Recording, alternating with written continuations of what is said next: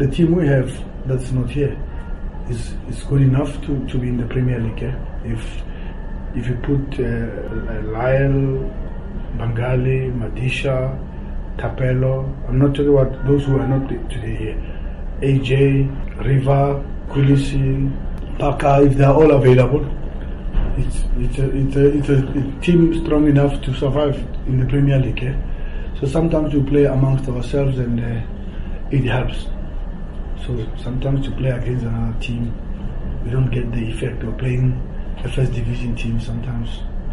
Really, when they play against each other, it's a nice big fight. Especially when you mix it right, they fight. Then you can get the effect. But we want to get them games. They must go to Seychelles. A lot of guys must go to Seychelles and help us. We can't rely on the team that's playing today. So probably we'll change the team in Seychelles, and everybody must get an opportunity to play and show us they can win in Seychelles. If it backfires, we'll sort it out here. So everybody must raise his hand and play.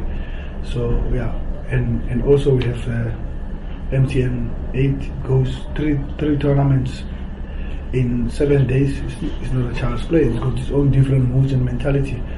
So far we're doing well.